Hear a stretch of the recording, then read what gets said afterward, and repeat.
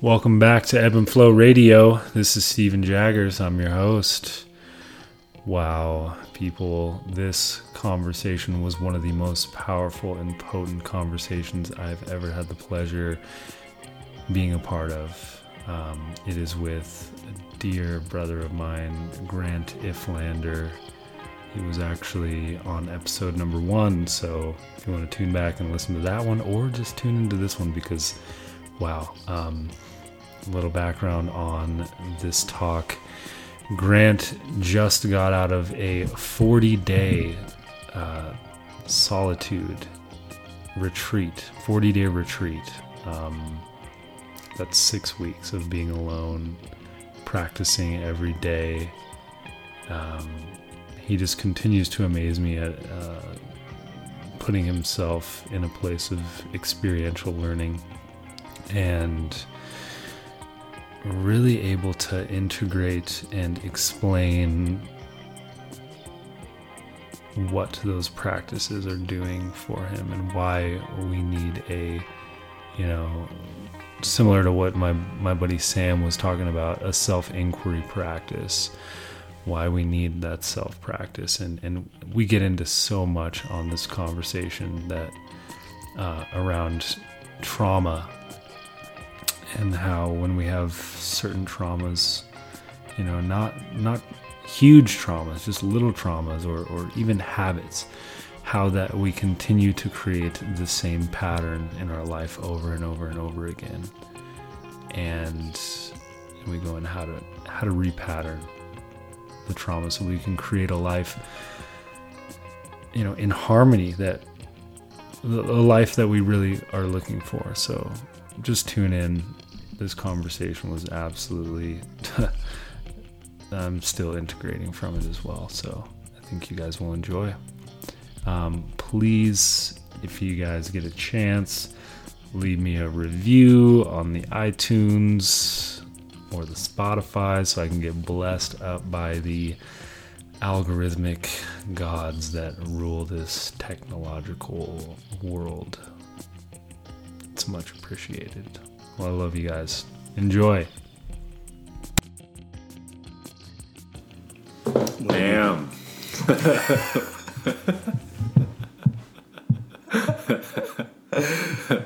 What's it like to be alive, brother? It feels... I guess we have nothing to compare it to. Yeah, that's so true. Yeah. Not at this point. It feels good to be part of something. That you've created, or just like part of the greater existence of aren't humanity? We creating the greater existence? Yes. I think we're being created, though, too. There's both of that. Yeah. I mean, we could argue that for sure. Yeah, I think you're right. I think we're both creating and being created. Yeah. It was so crazy to just hug you after you. So Grant has just gotten out of a 40-day Vipassana. Would you call it that? No. 40-day retreat. Mm-hmm. Silence. Mm-hmm. Not talking to anybody, seeing anybody, just him and himself doing his practices. And if you listen to episode 1 of my podcast, you will hear kind of the intention that he had going into it. Maybe you can speak about that just a little bit. The intention? Or just what made you want to go into this 40-day retreat?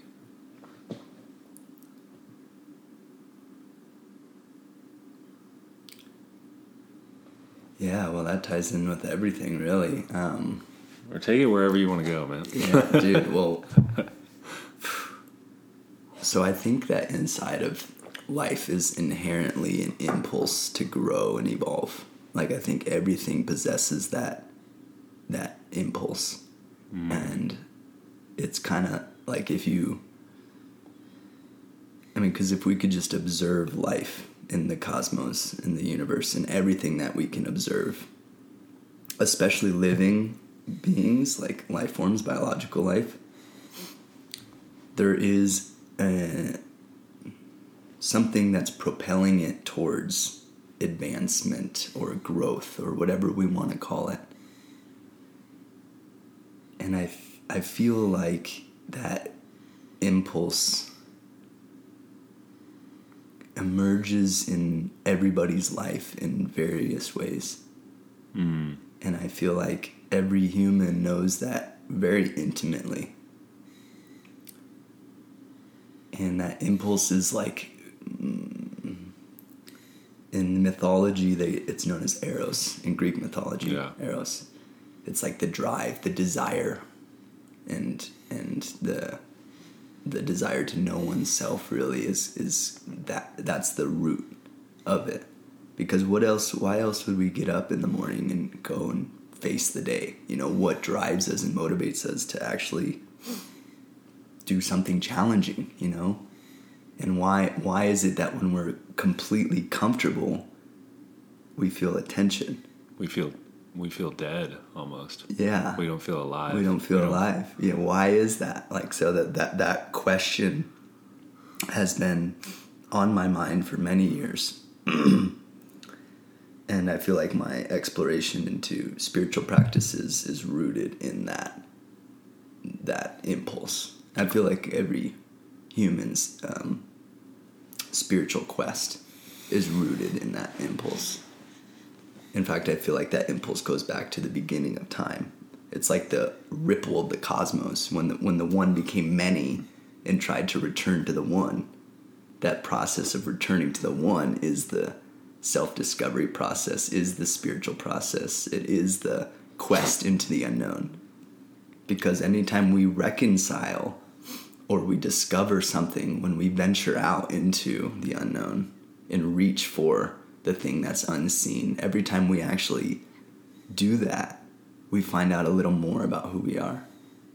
And we get a little closer, or we develop a relationship to the infinity that's birthing us, the thing that's creating us, right?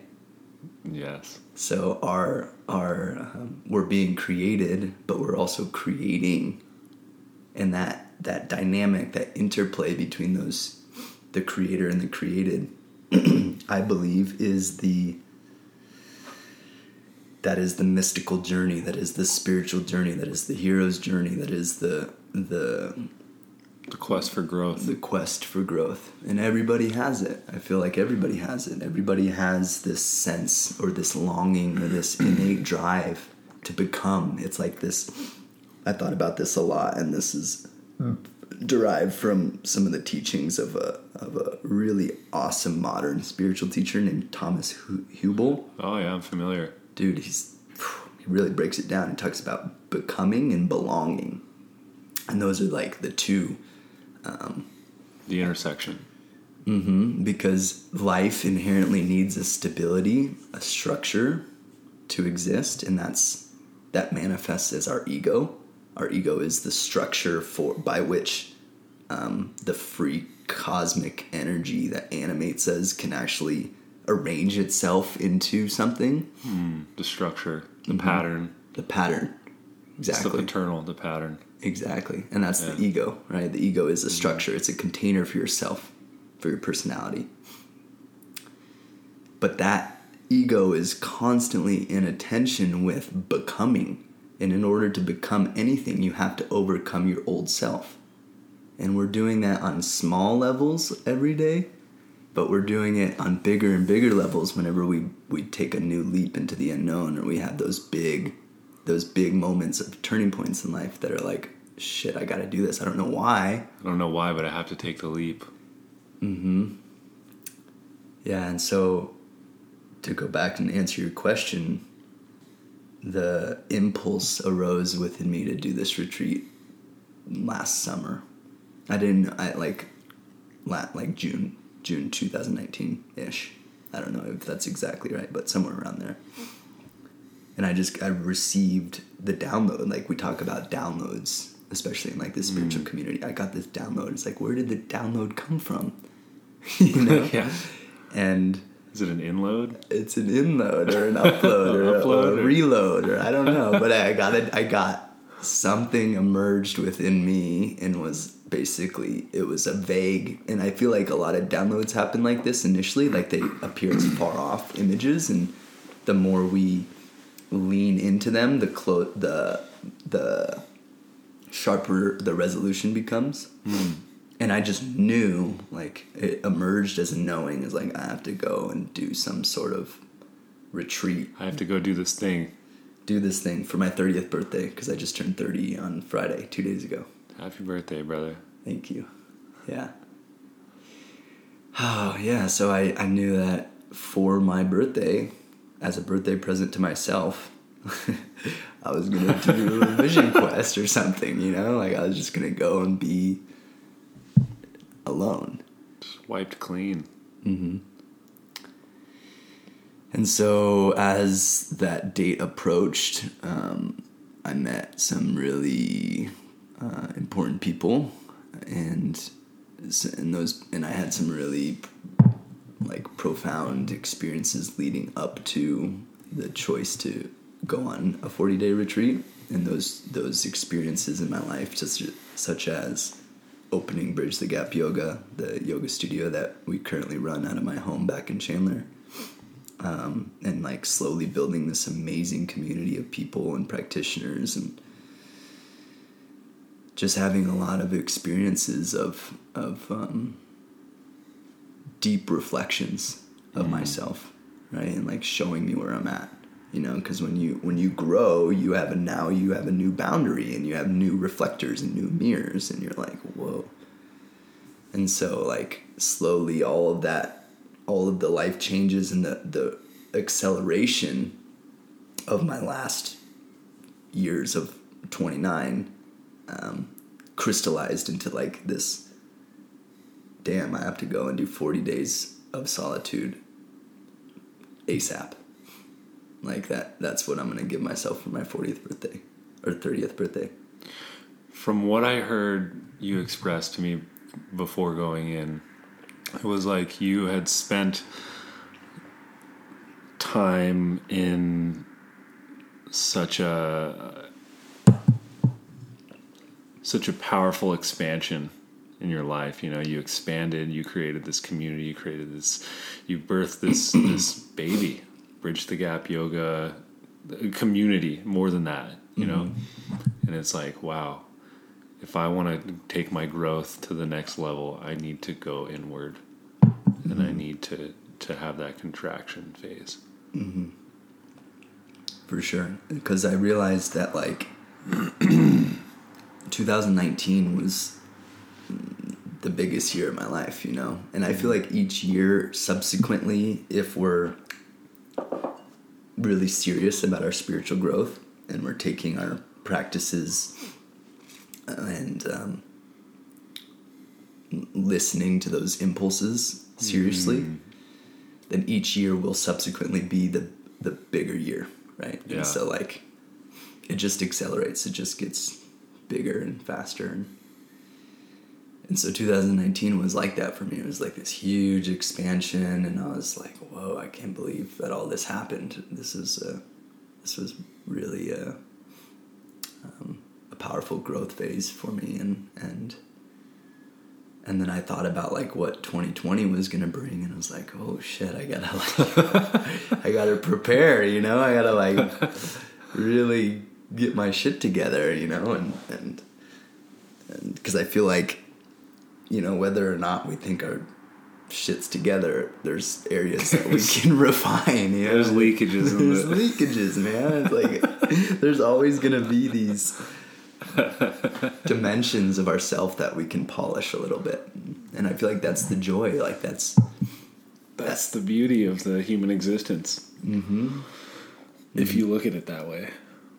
Totally, yeah. Like, why would we want to stop? You know, and that was one of the things that I realized in my retreat was like, damn, I'm in this for the long haul. Especially on like the first, and in a microcosmic way. On the first day is like, day 3, day 4, I was like, these are long days. These are man. long days. I got to day 4 and I'm like 10% of the way. You know, you're like celebrating those little like micro trophies of, you know, you're running a marathon, you pass the first mile marker, you're like, all right, one down. So, but yeah, it was a it was a big year. Last year, 2019 was a big year, and I don't know, that the desire to go inward was really strong and pulling me, and it was just time, you know, it was time for me to do something, I guess, more higher intensity or whatever. Yeah, there's just a longing in me to like really do that, and so I followed it, and it was intense. It was intense. Yeah, it was intense. So what was, let's talk about the experience a little bit. Yeah, sure. Where do you want to start? No. I haven't, you know, like what you were talking about this morning. So I'll tell you a little bit. So Grant was staying at a place a few miles away from my house. Just got out this morning, came straight here.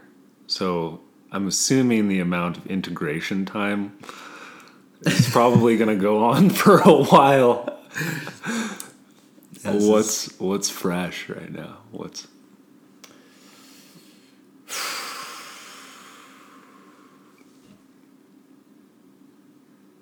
I think we underestimate the spiritual power of a conversation and like relating and interacting. And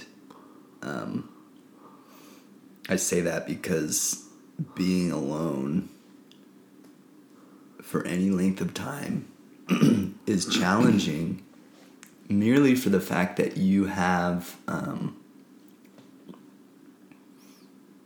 well, I don't really know. Like, there's so many different reasons that being alone can challenge us. And for me personally, being alone, like the first 3 weeks was not a big deal. I was actually enjoying it. I was content. There was a lot of feel-good moments. But like around day 20 or so, it started just to get uncomfortable. It started to really challenge me. And maybe I can just give you like a logistical breakdown of what my days look like, and that we can unpack from there. Yeah. So I arrived to this place on January 14th, which was a Tuesday.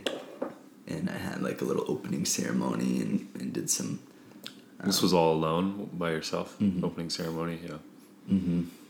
And before I went into my retreat, I had talked to like I mentioned a few of the people to you before we turn this on about like the people I consider teachers, who I... to me, they're like just people who've demonstrated proficiency in spiritual practice or some level of attainment. Like there's an energy that you can feel with these people that is beyond the intellect, beyond the rational mind.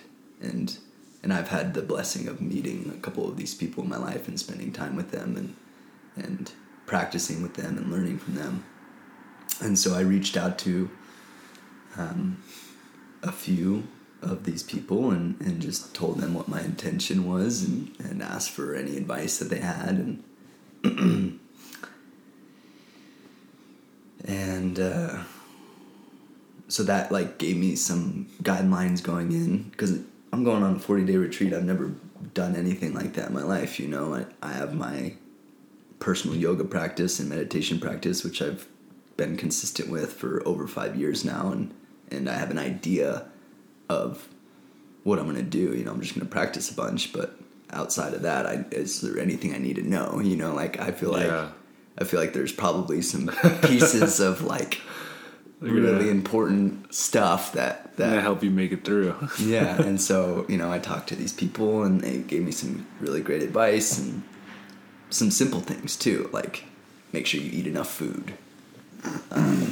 Don't drive yourself nuts. Like, basic stuff.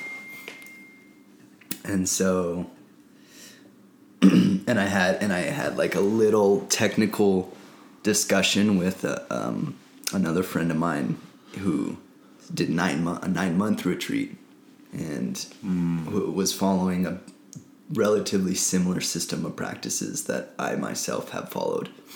And so to give you an idea, and anyone listening what that was, I went into the retreat planning on doing the practices that I know work, that I've been doing. Because if you change anything up radically on a retreat, it can be less effective.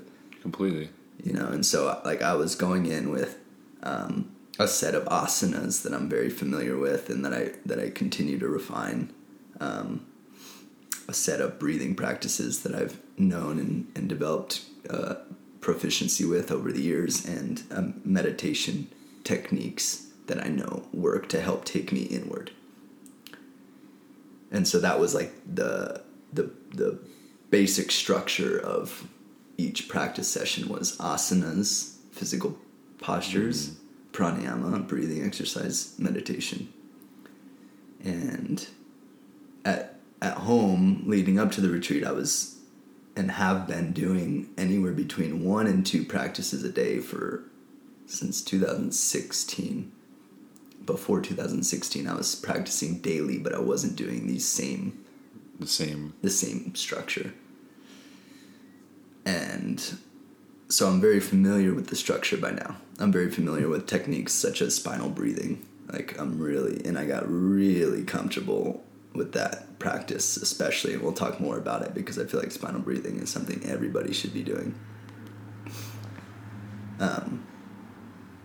So spinal breathing was like the core practice around which everything else was layered. And I was doing some chanting and some mantra and mantra japa, so repeating mantra on a mala bead. And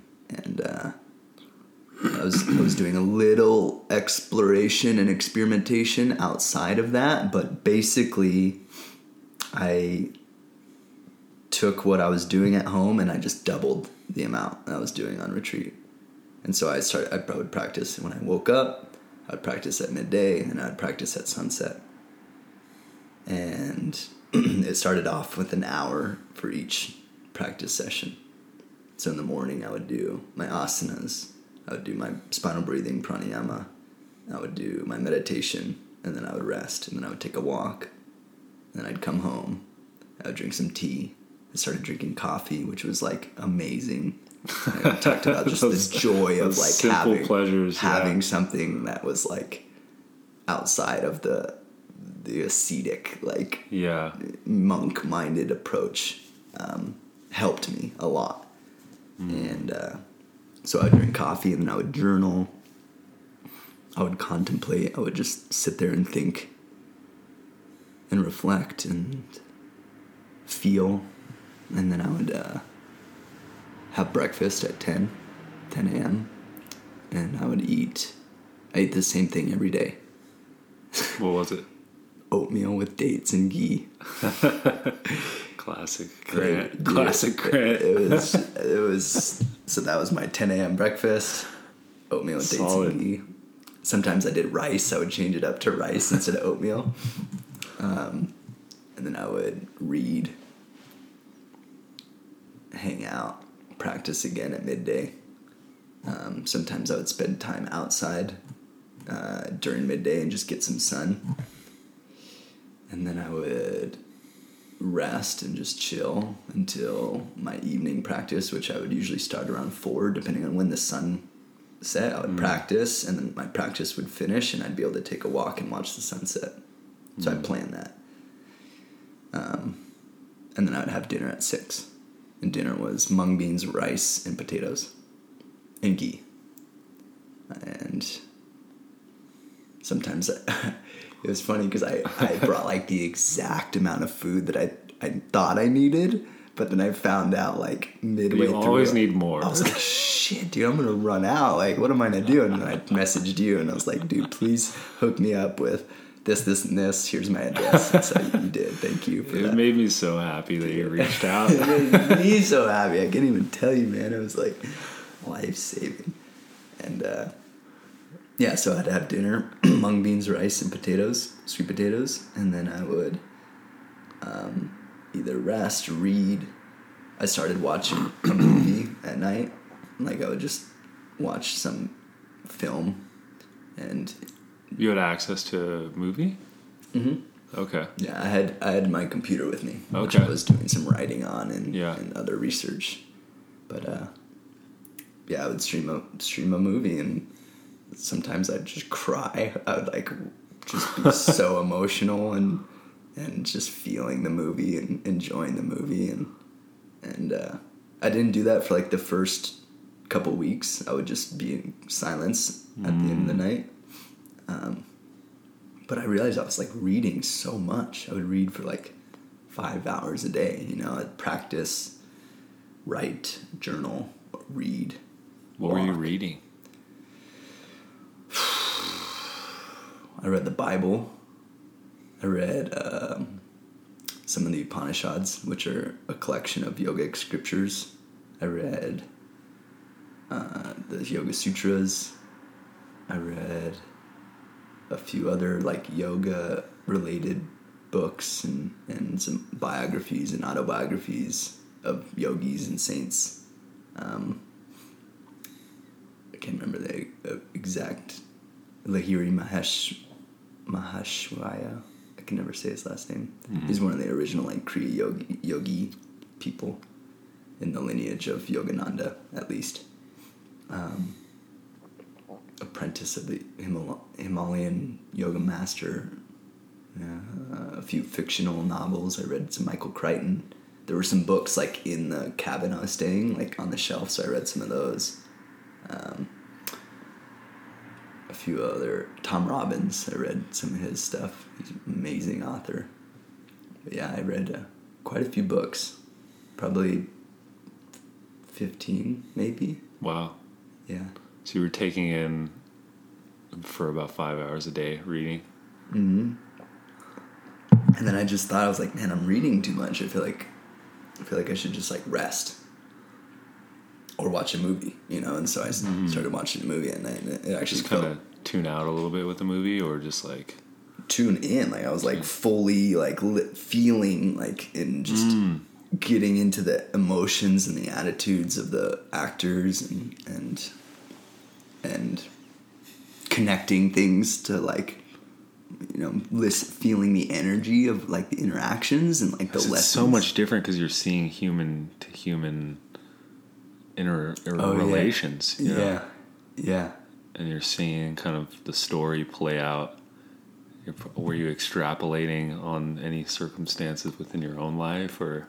Mm-hmm. I feel like that's what we do with movies. Mm-hmm. Well, they're all like, it's modern mythology. It's like carrying some seed of wisdom that if we're like really listening, then it'll sprout and we'll be like, holy shit, I didn't.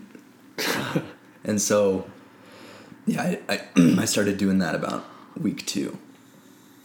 So that's like the logistics of like my entry into the retreat, right? The first few weeks were just me adapting to my surroundings, getting comfortable with the routine, making sure I wasn't overdoing it on the practices. Like 3 times a day for an hour didn't feel like it was overdoing it, but like there's layers of purification that you go through, especially when you're working with like the internal locks, the bandhas, and using mudras and other yogic things to really keep the prana in the body. Like you can really start to overdo it. And I had experienced that in the past personally in other experiences that I've had on retreat. What does overdoing it look like, or like feel like, or what's the experience of that? You just get really agitated, like out of the body, or no, you're like think of just too much energy in your body and nothing to do with it. You couldn't run it out, you couldn't exercise it out, the best thing you can do is just lay on your back and do nothing, right? It's the best thing you can do. And I found that out on like the 4th week, I was like, wow, I really need to take more Shavasana.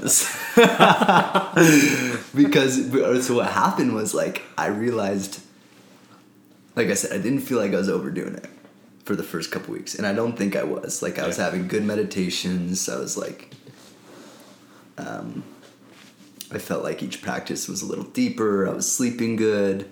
I wasn't experiencing excess heat in my body.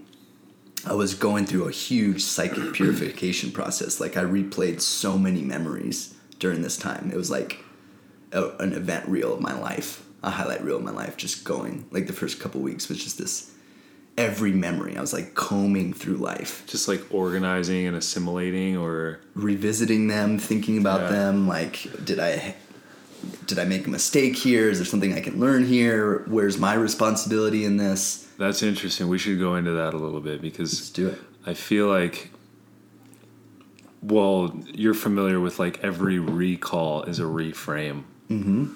So every time you recall a memory in your head, you are reframing that story in the mind state that you're in that moment. Yes. So you were revisiting all of these. Mm-hmm. And, like, you're reframing whether or not you realize it or not. Mm-hmm. Yeah, I'm really glad we're talking about this, because this ties in with why I was able to really, like, refine my understanding of what yoga is doing, right? And, like, what spiritual practice as a whole, what it's actually doing. And so, can I just give you, like, my theory? Please. Because it has to do with reframing. Yeah. So, and this goes in with becoming and belonging. So, like, you're a structure. Stephen is a structure. And Stephen is a coherence of energy of past events and memories that comprise you as you believe that you are. However, inside of you and inside of everybody is the tension to become something more than they already are. The tension. The evolutionary impulse.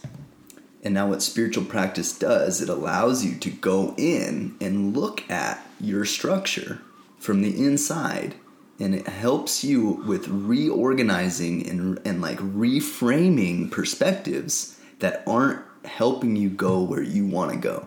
And where I say you, I mean like capital Y you. The you that's behind you, that's causing the impulse for you to grow into something beyond what you currently are.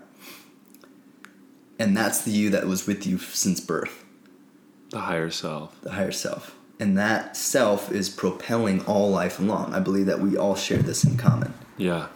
And so, in spiritual practice, you have an opportunity to go and observe every little structure, every little corner of every little detail of every little structure that comprises the whole thing that you call you. And what you do when you practice is you generate spiritual energy, which is like a heat. It's like an internal heat. In the yoga, we call this tapas. And that comes from the word tap. You're constantly tapping on the structure. And if you do this enough times, you eventually can actually, you might end up causing entire pieces of the structure to collapse. But what ends up happening when you dismantle a whole structure is you now have a huge creative vacuum to build something new, to reframe your entire worldview and your perspective of existence. Now, what I think is a common pitfall in spiritual practice is we dismantle a structure, but then we go out and we re-engage in life in the exact same way. And then we just put together the pieces into almost the same structure. And so I feel like a real authentic and effective spiritual practice helps you dismantle the structure, but then in its place consciously put something that's helpful towards the becoming of everything. Because the becoming of you is the becoming of the existence, right? It is the creation. The greater reality. Mm-hmm.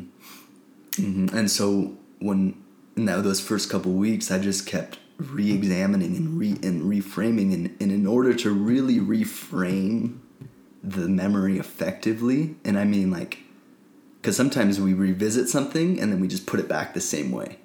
Or we put it back with a new emotional charge on it. Yeah. right? And so I was like, fuck, man, I'm just like, I am my own worst enemy. Like, Jesus Christ, this is going to be a long 40 days. You're just dismantling. I was dismantling it, but before I like figured out what I was doing on like a nuanced level, I was fighting myself. I was like pulling out these memories and I was like fighting with them. But the key is like to pull out the memory, or you actually don't do anything. You just sit and you do your practice and the memory comes, because however it bubbles up. However you engage in your spiritual practice, and each person is different in this. Each person's yoga is individual. But when you do it, whatever arises is what needs to come up for you to re-examine, and how you re-examine it is how you reframe it, is how you reconstruct it. And so that if you just sit down and do anything intentionally, it's a spiritual practice, because you're having to focus. Now, of course, we have methods and processes that have been passed to us by thousands of years and have been refined over centuries of living practitioners who have basically said, this works, and it works better than the other things I've tried. And so the wise thing to do is to listen to that, because it's a living wisdom, and to like apply that in your own system and figure it out. And that's what yoga practices have done for us, I believe. And in my own experimentation, I have my own processes, which I've refined, that I've found work for me to do this exact thing that we're talking about. To go in and to examine what's there, and to be able to observe it with a neutral mind is a freaking skill.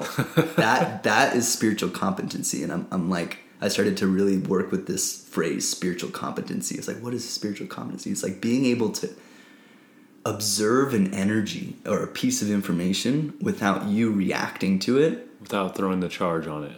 Yeah, that is something that takes practice, because we're so invested in, take a memory, for example. If I recall a memory in which I was quote unquote betrayed, or I felt like I was right and the person was wrong, or you name it, a mistake that I made that I feel like I shouldn't have made, or guilt or shame, or any number of emotionally charged events that I'm carrying in my mind-body system.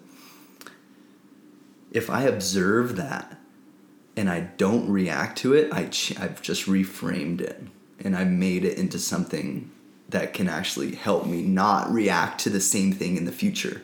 And that's positive or negative? It's positive or negative. Wait, what do you mean by that? So you're saying if you did not react to it with a negative charge or a positive charge? Yes. Because you can easily, I believe, we can inflate. It's just a story. It's not good or bad. It happened. And our ability to really turn that into a fertilizer for a future that's different, we have to actually, to really dismantle it, you can't put a new structure on it that makes it prettier. And that's what a lot of times we do, is you neutralize it. You completely neutralize it. And neutral is like, we have this concept of love, and I'm just really wrestling with the concept of love now. Like, love is just neutral awareness, a space for life to flourish. Neutral space. That is what where you can go in any direction that you want to go. Any direction. It's and freedom. You are supported. Yes. Because awareness is the support of existence. It's the bedrock for everything. And when you give someone your pure attention and you're just completely in a space of awareness with them, then they can do whatever they want to do, and you get to delight in the discovery of life creating itself before your eyes. Right? Oh my God. And if you have a positive or negative stance on it, then you're throwing a charge at it. You're influencing it one way or the other. And that's not exciting. That's not exciting. What's most exciting is for you to actually be the participant, but not the one who's pulling the levers. Or pushing or pressing and you want to see what is authentic, right? And like you want this person or this situation or whatever it is just to express in the utmost truth of their own expression, and you just get to observe, because that's what we all want people to be authentic or truthful with us, but we go ahead and we want them to be truthful, but we go ahead and put our pressure on them to be the expectation, whether that's positive or negative. But it's like being in a space of loving awareness is to just be neutral and just be in a space with them.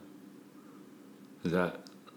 And that's how when we practice, that's what we're doing with ourselves. Is we're not replaying our past life and being like, oh, you did it, that was great, or you could have done good job, good job, Grant, or that's so okay. Good. You're just letting the bubble come, and you just let it pop.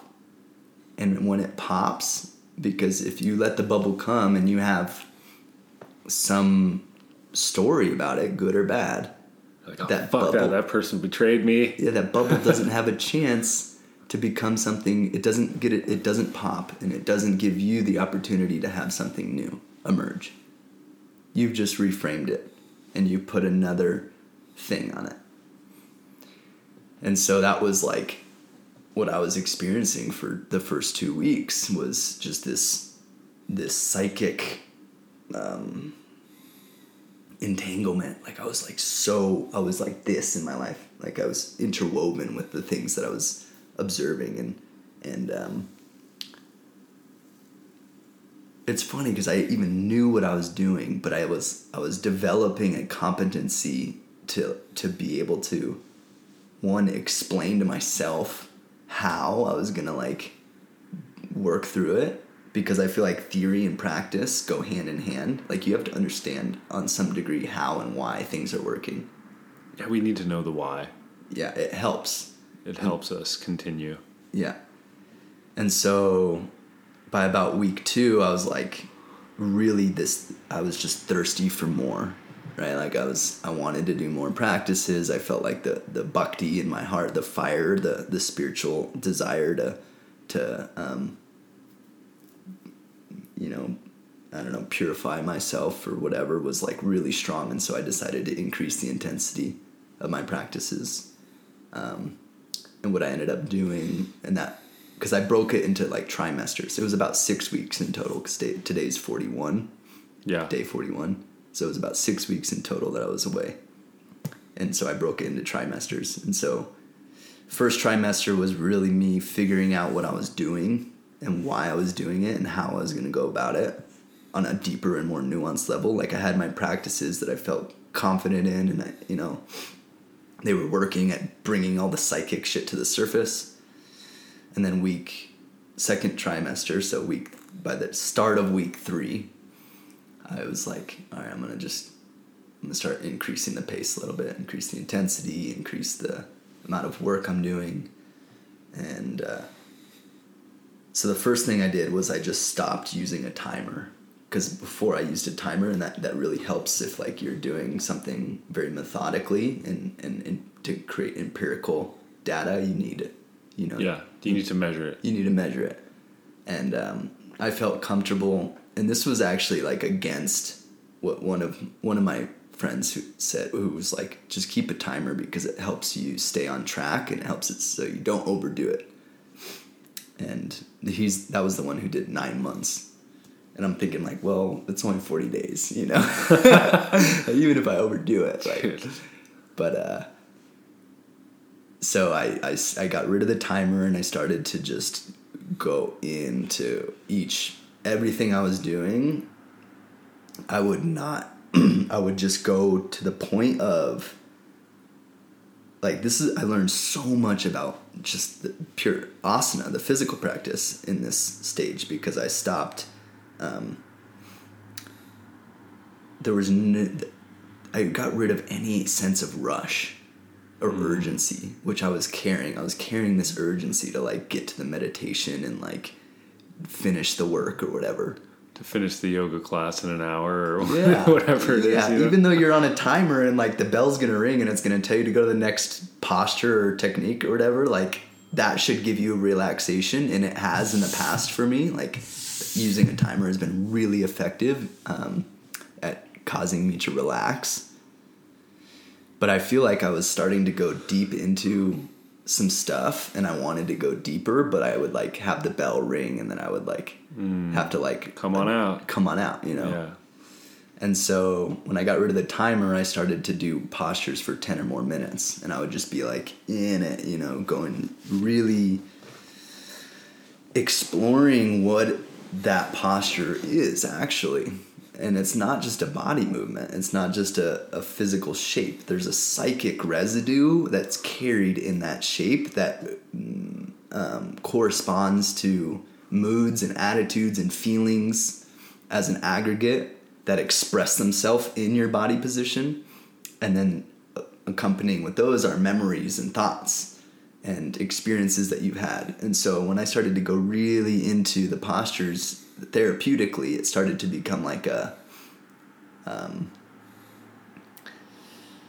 like psychotherapy, you know. I started to unravel like these yarns of trauma that I didn't even know I had. Like I started to have memories of just really old stuff, things from my childhood, things that I had never remembered until that moment. And I was like, wow, I didn't know that was still a memory.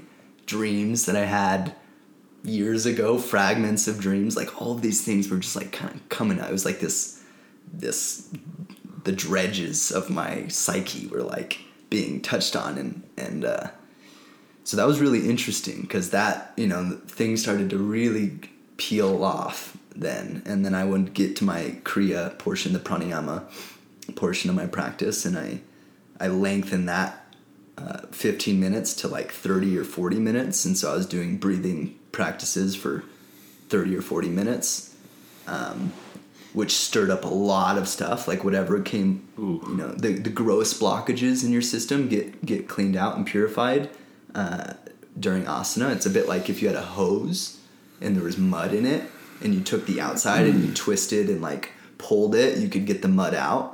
But then you get to the pranayama and it's like you going to the hose and you're blowing in one end and blowing the mud out. You see what I mean? Yeah. And so if you have enough power, you can blow the mud out much more cleanly than in an asana. In the physical twisting and pulling of the hose, you can't get the mud all the way out, right? You need both. You need both, depending on your level of purification in your system. And that's an individual thing that takes practice and awareness and attention. And so I get to the pranayama and I'm blowing on that hose, and my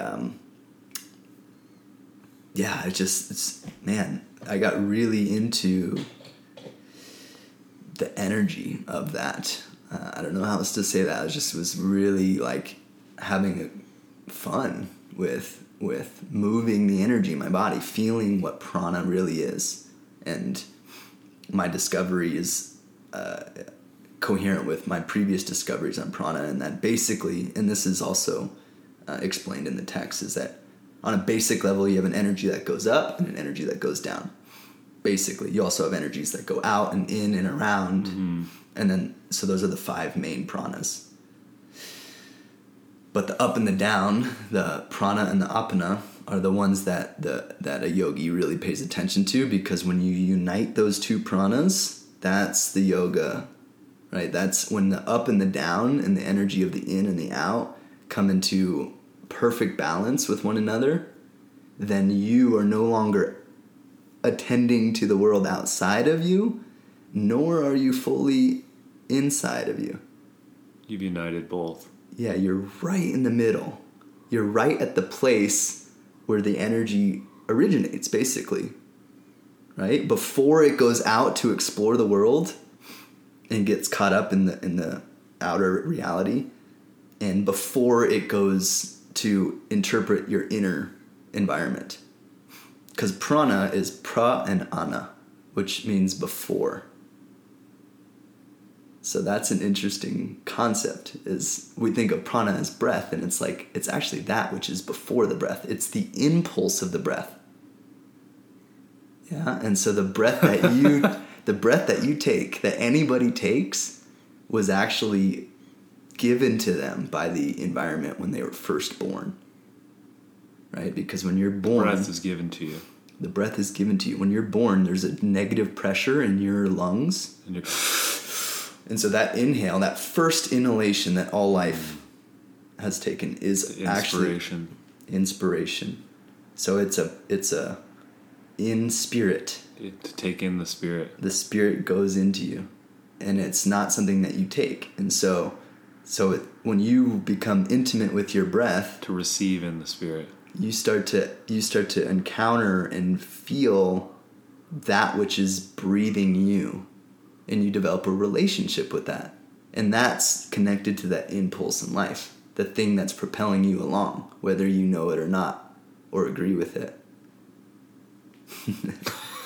So I started to get really like, I was just like going in there on the pranayama and the kriyas, and for those of you, that which is breathing you, whether you believe it or not. That which is, it's just a physics equation. Whether you agree with it or not. Whether you agree with it, it's like you don't need to agree with gravity for your ass to stay on the ground. Yeah, it just is. Just like your breath is still being given to you today.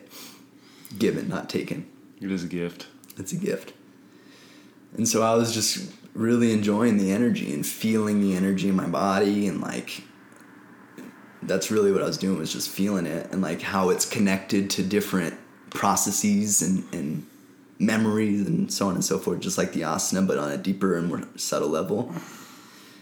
And then I would meditate, and I did all this without a timer, and so my practices went from about an hour to 2 hours. And so, yeah, and that first initial segment to up the intensity, it increased slowly. So I didn't go right from 1 hour to 2 hours, but over time they steadily increased. And I would like add a kriya if I felt like I needed more specific local purification. Like I felt like all these blockages in my throat and my neck and my shoulders. So I added what I call Shakti Chalini. It's like a dynamic form of Jalandhara Bandha. It's essentially you breathe, you take a spinal breath. So you inhale and you let the spine extend, and you hold the breath in. And as the breath is in your body, that's called kumbhaka, your pressure inside of your body is like everything wants to go in, that you want to exhale, but you hold that pressure in and you expand. You send the prana that's in your body into all corners, fingertips, toe tips, to the crown of the head, and then you roll your neck with the breath held. And so what that does is it because your head is like, imagine you're taking like a cloth with a knot on one end, and you're like you're pulling one end and like rotating it. It's gonna like pull that knot tighter. Does that make sense? It's kind of like wringing it out a little bit. It's like wringing it out. And really what's that? Go ahead. Yeah, all yoga practices are designed to do, as far as I can tell, is bring the prana into the central channel, because once it goes into the central channel, it can actually move up and illuminate. Literally, you perceive it as like an illumination of higher centers of your brain. You start to actually feel and see and perceive lights in higher places. Yeah. Because most of that energy is stuck in the structure. And to rearrange the structure, you have to actually reinterpret it through all of its evolutes, all of the manifestation of life. This is what I started to really understand on an esoteric level, is like happening from the crown of your head down into your body, almost like a triangle descending. And like an antenna. Yeah. When you're born, you're downloading life through the crown of your head, and your body is starting to assimilate into a structure. Okay? It's almost like the roots of the nervous system. Yes. And the cosmic nervous system is the triangle pointing up. And so when you start to rearrange and generate spiritual energy in your structure and get things to unplug, because you're unplugging yourself from the matrix in all these different ways. Just cutting all of those pranic cords, really. That are draining your energy. They're not draining your energy, but they're used to support the manifestation of life that you are. Okay? And so when you cut that pranic cord, you've just undone that manifestation of life. You've just undone that looping cognition. You've just undone that memory, that emotion, that feeling, that whatever's attaching you to the world as yourself, you've just undone that, and that energy can now coil and return back upwards. And that's why Kundalini is this coiled energy. Because when the ego disidentifies, or when you become less identified with your ego, you now have more creative energy to do something else. And that creative energy is Kundalini. So we talk about awakening Kundalini and getting Kundalini to move, and it's like it's already moving up. It naturally, she wants to return to her, the prince of the universe, the consort, right? She wants to return to Shiva, or however you want to personify the cosmic source, like you said. She wants to return there. That's the evolutionary impulse. That's the tension we feel. But we put a lid on it, and we put a structure, and it causes that Kundalini to stay in the body so that instead it can animate ourself. This is the duality of life, and this tension is how life was created. Dynamic tension. Dynamic tension. It's the neutron and the electrons and protons trying to escape the orbit. There's an attraction and a repulsion. We can see this all over, man. It's like every little thing, the man and the woman. And so, where was I? Yeah, when you become less identified with the ego, the Kundalini now has more room to play, basically. And so when you're doing spiritual practice, you're just becoming less identified with the ego structures, and then the Kundalini naturally moves up. And this is why we feel this lift in our spine, and we feel this lengthening and this eyes rolling into the back of the head and looking up, and that sort of effect, that's a hallmark of the energy moving, right? And so I was just really exploring these things and having fun with it, because I was like journaling every day and like really treating it like a research assignment, and so week 2 I started to increase the intensity. Week 3 increased the intensity again, and I think from like maybe day 20 to day 28, so the last week of that second trimester, that was like my peak week, because I was like, I would kind of traded it like a bell curve. I was like, I was gonna go up and have a peak, then come down, and the peak was right at the full moon, actually February 8th. So I kind of timed it that way, because I was like, I'm gonna do a full moon ritual. I'm gonna have a fire. Gonna do some more intense practices on this day, and that was Saturday, February 8th. That must have been in between week 3 and week 4, and I had decided that on the new moons and on the full moons, I would sit for 3 hours without moving. Would be one of my specific practices for that day. And so the first time I did that, which was the first new moon, I can't remember where that fell. January 24th or 25th. The Lunar New Year. I felt good. Like I was able to sit. I didn't move. It was hard. 3 hours is a long time. It's a long time, yeah. Not moving my legs. Just completely like a statue. And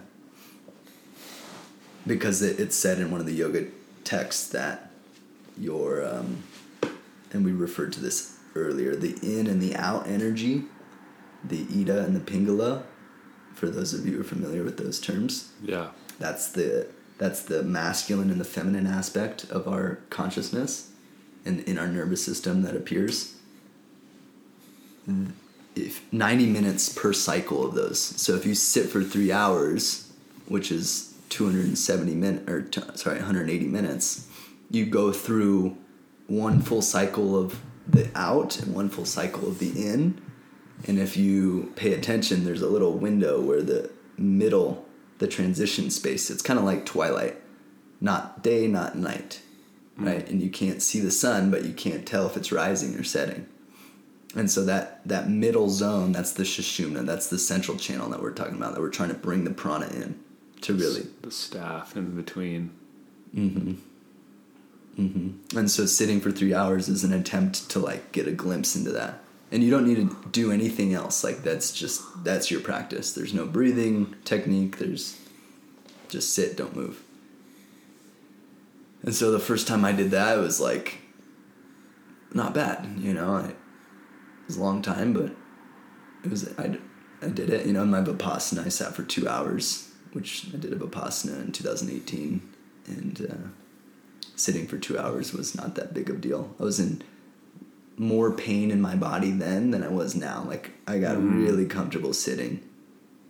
And but geez, the second time I did this on the full moon, it was like, I don't know, man. I feel like I opened a portal to like my deepest fear, or the thing that I was like most afraid of. It was like right near the end of the practice, so maybe 2.5 hours in, I just got like struck with this, because a lot of things come up in that time. You know, you get through the first hour, you're all right, you're like, okay, you're just starting to get a really long time, and then things just come to the surface. You know, you're calling in whatever is deep in your subconscious mind, and you're saying like, reveal yourself to me.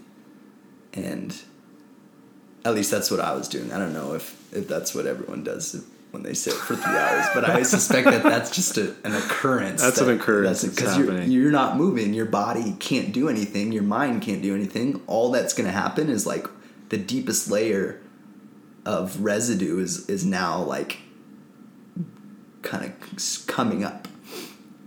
And so on this occurrence, I got like, it was like this door open, and I just got like afraid. I was like scared. I didn't feel good. I got sick to my stomach. This is all during the sitting. And I wanted to quit. I wanted to like go home. I felt sad. I felt scared. And it was like so many stories attached to that, like having, you know, saying, going home and quitting my retreat and telling everyone what a failure I was, and like all these things, man, just like silly narratives that were very real, that were all the feelings of shame, of guilt, of you name it. Like it was just all, and it was all connected to this the root fear, which is of like not being enough. Right? That's like, the root fear. The root fear is not being enough, not being infinite, not being what you are, because that's connected to your mortality. If you believe in your mortality, then you believe that you're not infinite. Because those two things, if you actually knew who you were, you would know that you never die. And if you know that you don't die,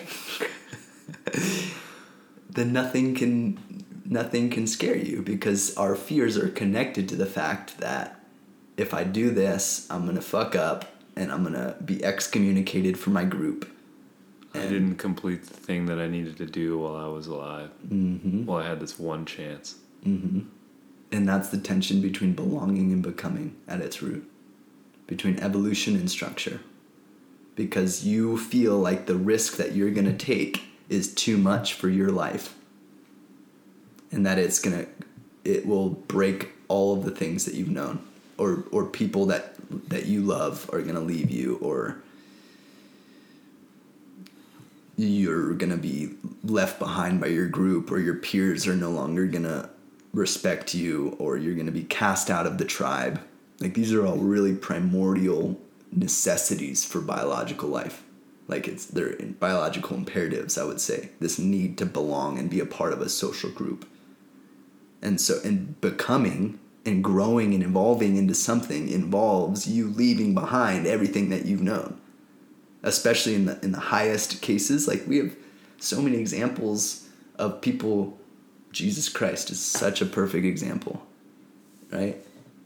He was like, this is the truth, and I'm willing to die for it. it was just, he had to stand for that. And that is just a symbol, as an archetype of what we go through it's like when we receive that huge download, that inspiration for what our life could be, and we're just so scared to make that action. Because if we make that action, it could mean we leave our spouse, it could mean we leave our career, it could mean that we lose all of the relationships that we hold dear. But deep down inside of us, we're like, damn, I really, like, this is what I gotta do. Because that is the doorway to the eternal life. Everything else is fixed. Everything else is already known. It's all created. If you want to actually experience creation and the immortality of your existence, then you have to step through those doors into the unknown. Again and again and again, in bigger and bigger ways. The hero's journey never ends. Never ends. The cycle continues. Yeah. You complete and you start again. Yes, because this is the cyclical nature of life. It's this, right. And so this freaking 3-hour sitting meditation turned into like this catastrophe of psychic proportions, and I'm like, I peek at the timer and it's like 30 minutes to go. You're like, and fuck. I'm like, oh. So I just sat and like felt it and really felt it. And then I went out, I finished, and then I went out and I made a fire and I put all of that into the fire and I chanted some mantras and I like did this whole thing and watched the moon rise, which was incredible. And I went inside and I was just so uneasy, man. I was like, this was really uncomfortable for me. And I made like an agreement with that feeling. I was just like, this is okay. Like, I'm okay with this. Whatever this is, I'm okay with this. And that didn't make it go away, but it made me a little better off. And so I was able to sleep that night. I got up the next morning. I was still feeling this, like an existential dread kind of feeling. And I went through my practice, and then I took a walk and watched the sunrise, and I'm watching the sunrise, and I went up on this Sedona airport vortex. Yeah. And there's some other people up there watching the sunrise, but I like kind of go off to the side, so like I don't interact with anybody. And this lady is there, and she has like this staff, like kind of like a walking stick, but it was like a fancier staff. And something about her just stood out to me. And we're watching the sun peek over the horizon there, and then right as the first ray of sun peeks over the horizon, she starts to sing this song. And I'm looking at the sun, and the sun is like saving my life, right? Because after the sun set was when all that shit happened, and the moon rise, and like it was like everything was into the underworld, full illumination of the shit.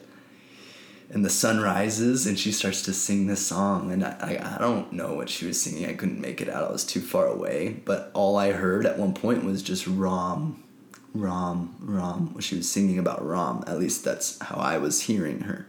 And Ram is the soul of life. And then Ram's consort is Sita, which is the creation, right? And so she's singing about the soul of life, and singing about just the illuminating quality of your consciousness that it's neutral, it's unblemished, it's perfect, it's the noble warrior, it's the king, it's the leader, the one that only does good, can only do good.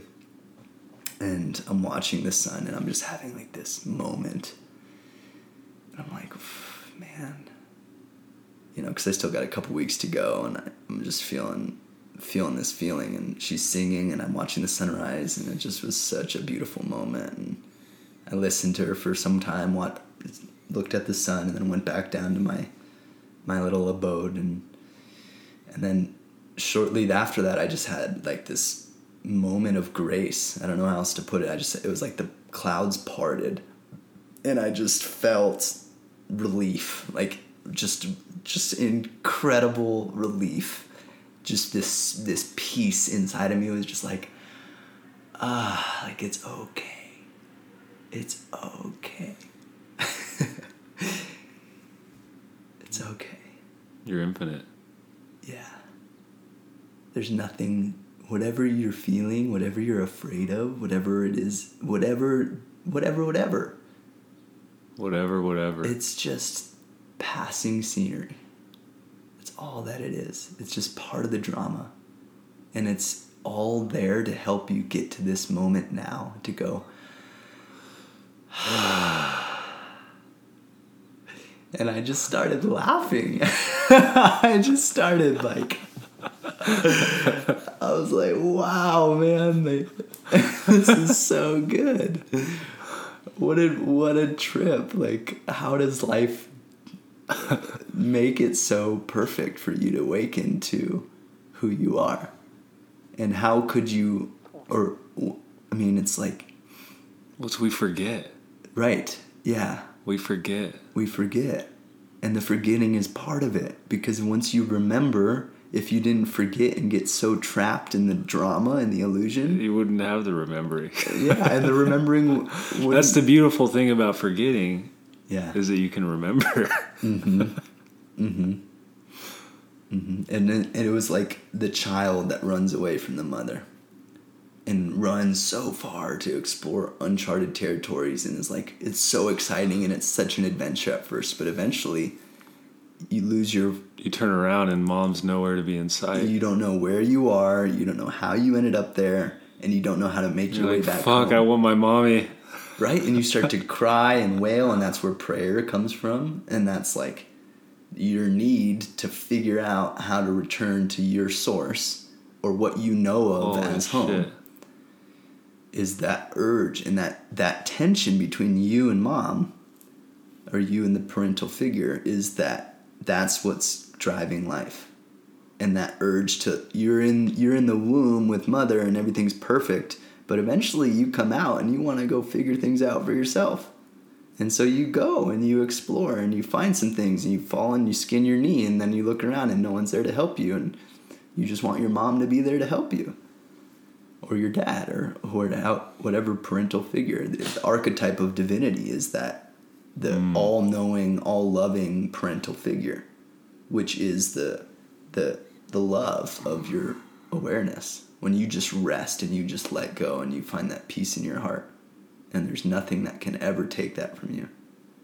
Right? That's how you know you're always home, because no matter where you go, you're at the center of the universe, of your universe. But because the universe is a holographic thing being experienced through you, and consciousness is a non-local phenomenon, wherever you are is both the center of the universe and as far away from the center as possible. And that tension is the becoming belonging. It's the spectrum. Yeah, so I had this moment of grace, and it was just, and I felt like I was done. I was like, all right, it's time to pack it in. Like, shit, I still got more time. Yeah, and it was so nice because at that point I had upped my intensity of practice. I was practicing about 7 hours a day at that point, and I had increased my sessions from 3 to 4. So I was practicing at waking, before breakfast, midday, and at sunset. And I was just doing a lot. I was like, there was a lot of things coming up, obviously, right? I had that experience, and it was really shitty and really uncomfortable. And I went on for 2 more days like that of just intensity. And then I think on day 30, I was like, all right, it's time to taper down a little bit. So I dropped one of the practices back from 4 to 3. I returned to a timer, which helped me like put myself back in a little box and contain the energy that was being unwound. But then I don't know, the very last week, I think week 6 was like, it was both the best and the worst week, because I started to just feel like I missed home, I missed social contact. I really eased up on the amount of work I was doing, and I think that amount of space allowed more work to be done. Wow. So you eased up on the amount of practices that you were doing. Mm-hmm. And that created more space for you to just be Mm-hmm. with yourself, or Mm-hmm. with the desire to become. Mm-hmm. Mm-hmm. And that was when like everything started to both crystallize and like refine, and like the restructurization, because like I was just stirring up energy for weeks and weeks and weeks, just moving energy, clearing, opening. And then once I began to rest, and I really started to rest, I stripped all of my asanas back to just headstand and just shoulder stand and shavasana. So I basically was doing the 3 essential postures that I've discovered for me personally are the essential postures. I would wake up and I would just do a simple joint warm up, and then I would headstand for 10 minutes, and which was about 20 breaths. I would count about 20 breaths. I would rest for a moment. I would do a shoulder stand for about half the time, or less than that. It was like 8 to 10 breaths, but the shoulder stand breaths were not the same length of time as the headstand breaths. And then I would rest in shavasana on my back for 10 minutes. And so that was like a 25-minute asana portion. And then I would go right into spinal breathing for 10 minutes. And if you're curious about that, or anyone's curious, spinal breathing is such a simple practice, but to me, it feels like the most complete and effective form of pranayama for a few reasons, and I'll explain, because this is what I realized.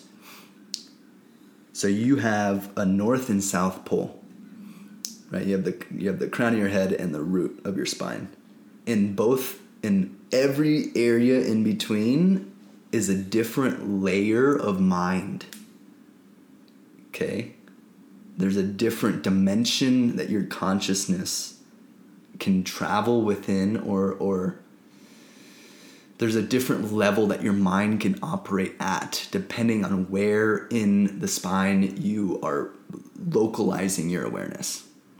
And basically that looks like the most divine and connected with everything is at the crown, and the most individual and fragmented is at the root. So it goes from divine to animal, right? And that's kind of the evolutionary chain from single-celled life on up to the complexity of the human being.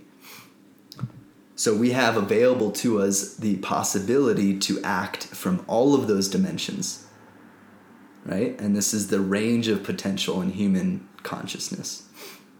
And the spine is the symbol of that ladder, right? And so when you bring your attention to your spine, just bringing your attention to anything brings energy into that thing. It brings the light of consciousness to illuminate the thing you're attentive of. And this is how any creative process works. You have to actually pay attention to actually create anything or recreate something. And so when you bring your attention to your spine, and what the process of spinal breathing is just you exhale down and you follow the energy to the root. You keep it there for a moment, and then you inhale up. And that's it. And there's layers of advancement, and we can include bandhas and all these additional nuanced things with that make it more powerful. And I definitely explored all of those. But you can just do that, and it will work very well. Because as you go through and you travel up the spine and you travel down the spine, you will encounter every little area where the hose has ever been blocked or kinked. Because that's your main hose. All the other hoses in your body come out of that main one. That's the main channel. Central channel, yeah. It's the central channel. And so the nadis, the nadi system, which is the pathways of consciousness in your body, they don't correspond directly to the circulatory of the nervous system. However, they have, they are branches. They are connected to it, right? Because your nervous system and your circulatory system, those are actually, that's chemical. Those are molecules, and there's an action potential in the nervous system, and there's hormones, and there's blood, and so those are still material things. But there's an electromagnetic pulse or a signal or a flow of consciousness, which is light, which is not material. and that's flowing through your body. And that corresponds to the nadis. Those are the hoses we were talking about with pranayama. And as you unblock and unkink the hoses, the circulatory system and the nervous system and all the other systems in your body now are more inundated with prana, that which is before, which is the light. And then the light slows down and becomes form. So this is the descent of formlessness into life to manifest. Because from nothing becomes something, and it goes back to nothing. Everything in the universe is doing that from the beginning to the end. From planets to stars to human life, everything is starting at a single point of nothingness or everythingness, expanding to become something, and that something runs its course once the energy has became what it was birthed to become, and it returns back to the potential of nothing, which nothing can become anything, right? So these are the iterations that life goes through. And yoga is the reversal of that process. It's taking the energy that's stuck and it's letting it complete its loop so that it can return back to the source. And when you come into spinal breathing pranayama and you move up and down the central channel with your inhale and your exhale, you're basically like replaying the main storage. You're going through the main filing cabinet of your life. Where we hold memory, trauma, experience, past life, whatever. All the things, all the imprints on your mold. Yeah. And that brings me to trauma, right? And trauma and habit are the two things that prevent life from proceeding in a progressive way, in an evolutionary way. Because trauma and habit are stuck forms of energy that are replaying themselves. And we think of trauma as like a car accident or a huge life event or whatever. But we don't think of trauma as like the residue of an experience that happened yesterday that I'm still carrying today. Right? So if you and I have a conversation and we have an argument and it doesn't go so well and I leave and I'm still thinking about that experience, then that's a residue in my system that I must resolve. And if I don't resolve that, then that goes as an undigested fragment of the past that gets stuck and lodged in my system somewhere. Manifest into a physical blockage. And manifest into a physical blockage and a mental and psychic and emotional blockage, which then has to manifest itself later in a different way so that I can resolve it. So it can be resolved. So it can be resolved. And you will continue to call that. You unconsciously... Because you want to resolve it. Life wants to resolve itself. The energy wants to finish becoming what it was supposed to become. And if you didn't let it become a resolve, then that peace you never got the ultimate peace. You never finished the thing. So that's spinal breathing. Spinal breathing is going in and it's like going into your old dusty filing cabinets because everything can be contained in that central channel, I believe. And it's like when you are, I won't use that example. I was going to say like tributaries of streams, little streams coming off from the main river. And like there's dams or something on those streams and you're trying to increase the water flow on those tributaries, not realizing that the main tributary, the main river that's the source of those ones is actually blocked. So instead of like going through and pruning all the little ones, you just go to the main highway. And so that's what I believe spinal breathing does. And there is a place for other breathing practices for sure. However, I think that there's a common thing that happens in the human of one, we want to go too far too fast. We want to make things too complex. We want to we're just extremists generally. We want to overdo it generally. Like the ego has this attitude of attainment and striving. And those things are actually counterproductive to the yoga process because they cause us to put a new charge on things. When we revisit them, we put a new charge on it.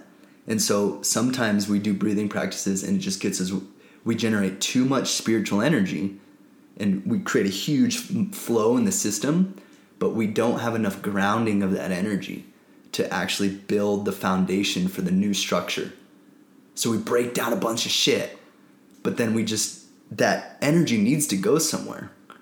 And if we don't have a really sound grounding practice, then a lot of times we just end up, that creative energy just gets squandered, or we don't know what to do with it, or this is where we get Kundalini excess symptoms, or we can end up easily aggravated or oversensitive. I think that's a huge issue in the spiritual community, is like there's this oversensitivity, and like sure there's instances of like oversensitive systems that you're naturally oversensitive, but I really don't believe that, or I should say this, I believe that a sound and effective spiritual practice should make you more sensitive and more resilient, right? It should allow you to be creative yet be grounded.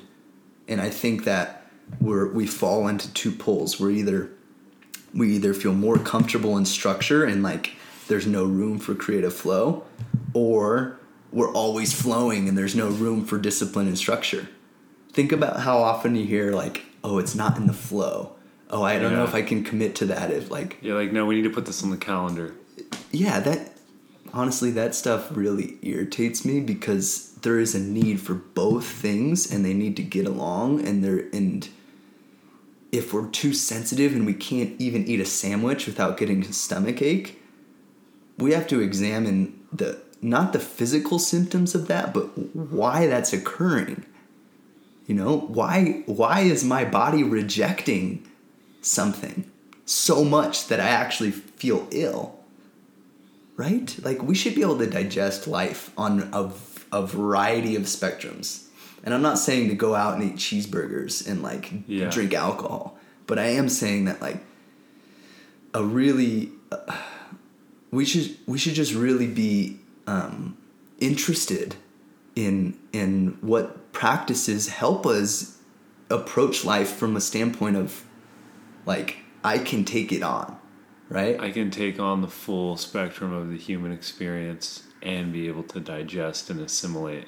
Yes, because that's evolution, right?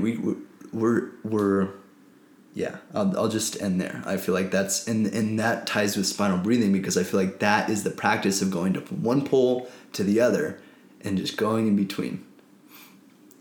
And it is both stimulating and grounding at the same time. It allows you to be in both of those worlds. And so that's what I was finding, is like I dropped all the additional kriyas, like the extra half hour of other stuff I was doing to make my spinal breathing practice more amplified, because you can energize the shit out of it. Like there's specific kriyas you can do to like unblock things. I was doing a lot of Nauli kriya, the stomach churning. Yeah. I was doing hundreds of rotations per day. And that has unblocked so much of my diaphragm. Dude, it's so... The vacuum. Yeah. The vacuum, Uddiyana Bandha. Yeah. Dude, yeah, I was really enjoying my exploration in those things because they're freaking powerful. But when I got to the last 10 days, I just dropped them all and I just did headstand, shoulder stand, Shavasana, which Shavasana should not be underestimated. It is like... the most effective yoga posture. Truly, like if you can lay on your back and let go, like truly let go, but not fall asleep, stay connected to your body, consciously relax your body without going into a sleep mode, that is a really, really, really powerful practice, I believe, especially in today's world where we have such a hard time letting go. Conscious relaxation. Dude, it's so key, man. It's so key. I was just reading something about, like, being able to consciously relax your muscles is it's a practice that we should be doing just as much as being able to consciously contract our muscles. For sure. Totally. Arnold Schwarzenegger talked about that. And he was a big proponent of meditation, actually. Yeah. Yeah. It's huge. Really. I was finding like I started to do practice. I took my 5 hours because at that point I think I dropped from 7 to 6 to 5 hours of practice, and then I replaced all the additional asana that I had been doing with shavasana. So I was laying on my back in corpse pose for like an hour a day, not doing anything, just being, and not falling asleep. I would just rest. And then I would headstand and shoulder stand twice a day, morning and evening. And then I would spinal breathe for 10 minutes morning and evening. And then I would meditate for anywhere between 20 and 40 minutes a day, or per session. So my sessions went from 2 hours to about 60 minutes or 70 minutes-ish. And I found like that was all that I needed. Like my meditation started to really deepen. I started to get in these, I had some really profound, I would call them mystical moments, but like nothing as powerful as some of the earlier experiences I had when I started to pursue yoga with sincere interest. I had like 2 really notable experiences early on that just blew me open and changed my reality forever. And I've always like assumed that more of those would happen, but it's been like more than 3 years, and I haven't had anything as close as that, which is fine because I could still practice and dedicate the rest of my life to this just for the memory of those moments. Like those moments were indescribable. And I had some like minor mystical moments where like I was kind of like, I'm in my meditation and you're following the mantra and your breath gets really short and small and smaller and smaller, and then it's like your existence just cuts off, and then you're in this space of bliss, right? And like I felt like it was really nice. I had a few of those. I also had really nice meditations that I just was really deep inside. All that's happening is this mantra. The breath is very shallow, very quiet, very calm, right? And then I would slowly, the energy would kind of come down a bit and subside back into body awareness, and I would realize it's time for me to do my closing prayers and then finish with my practice, which would just be a closing mantra and then a laying in shavasana. I would always rest at the very end of my practice to ground everything. And so that was like the last week. But in all that extra space, right, all this energy was moving and swirling, and then all of a sudden I had all this space. It was like just the stupidest human things where I was like... What was coming up? Oh, I just wanted to go home, and like I wanted to go to a coffee shop and like get a coffee and talk to somebody. Shoot the shit with somebody. Just see, and then that would be a phase, and it would go away, and I would just be so content doing nothing. I would just go outside, and I would just stand, and I would just look at the trees, and I would just listen to the birds, and I would watch the clouds, and I would just feel the wind, and that was just so perfect. And I'd go inside, and then I'd want to like, pick up my phone and text somebody.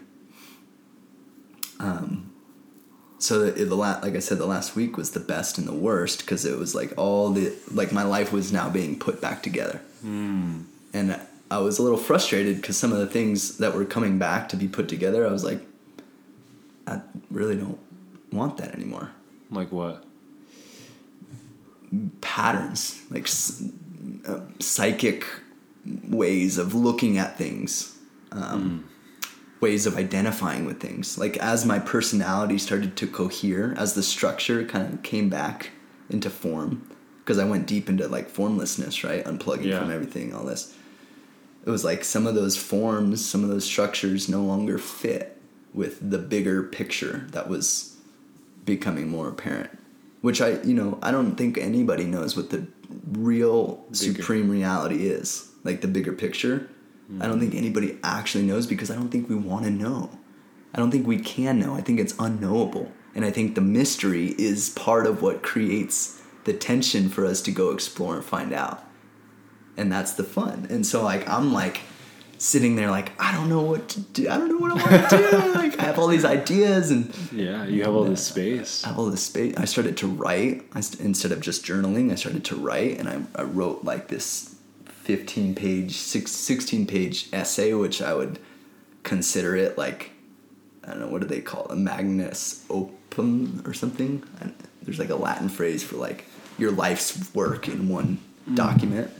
And so I would consider this a synopsis of all of what we're talking about. I go deeper into trauma. I go deeper into how we separate ourselves from reality and how we believe that we're separate and why that creates tension and strife. And I go deeper into like the inherent struggle of humanity and why we're seeing the problems we're seeing today, and how it's basically just a crisis of spirituality. And I talk a little bit about like what I foresee as the future of the spiritual culture, and how we can adopt sound practice methodologies and for the modern world. Exactly. Yeah. Because I was like, as I was thinking like, I'm gonna have to go back to life and like re-engage, and like that was creating fear in my system. I was like, fuck, like I feel this feeling of like having to go re-engage, and it's interesting. And I'm wondering like that subtle feeling is also present if you just meditate in the morning before your day, but you don't notice it. So when you have a really peaceful, blissful morning meditation, and then you get up off your cushion and you go about and you have to go and go to work. Do your thing, yeah. There's a subtle tension I feel like there, because you're no longer in the bliss of unity consciousness. Like you now are back in the world of duality, and you have to engage in the world of duality meaningfully. And so I was like, okay, well, what is the path of the modern mystic, right? What is my path in the world?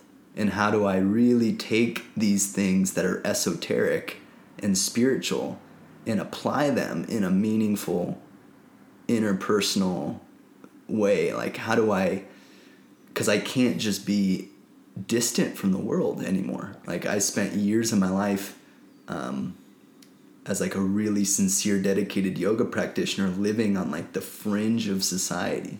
Yeah. Right? Because I'm not fully a part of the world, I feel. I was like kind of a little bit aloof from it. I was separating myself from world news. I was avoiding looking at things that were painful. And I'm like, man, my duty is in the world. All of our duties are in the world. To participate fully in all of it. And I started to really think about that. And I was like thinking about how I personally plan to approach that problem or whatever. It's an internal crisis, really. It's like, okay, why have I separated myself from these things, and how do I reintegrate myself fully into them? What does an integrated spiritual practice really look like? And so I was really examining all of that, and I wrote this big long essay, and it helped me really compile my thoughts, and now I'm like, the last couple of days were really nice, man. I had just such a nice time, like walking and having an easier practice schedule, and having my piece of dark chocolate at night. I had 3 bars of dark chocolate that I went into the retreat with, and I didn't eat any of them for the first two or 3 weeks because I wanted to have a piece each day. And so it was like downhill after the midway point kind of thing. But yeah, I just started to think about like, what is the intersection of all of this? How does this integrate? How does this apply? Like how, I don't need to go and tell people a story of how I did a 40-day retreat and I'm this enlightened being, and like I don't feel like that's true. I feel like enlightenment is a process, and like we're just gonna constantly refine and like we keep downloading light into our body through our practices, and what we do with that light is important, and how we're using it to truly support and advance the community and the people around us, and like and so I'm thinking like, we don't need more workshops on chakras. We don't need more spiritual materialism. Like there's just this huge market to consume spiritual goods, and I feel like that's just not really at the deepest levels beneficial.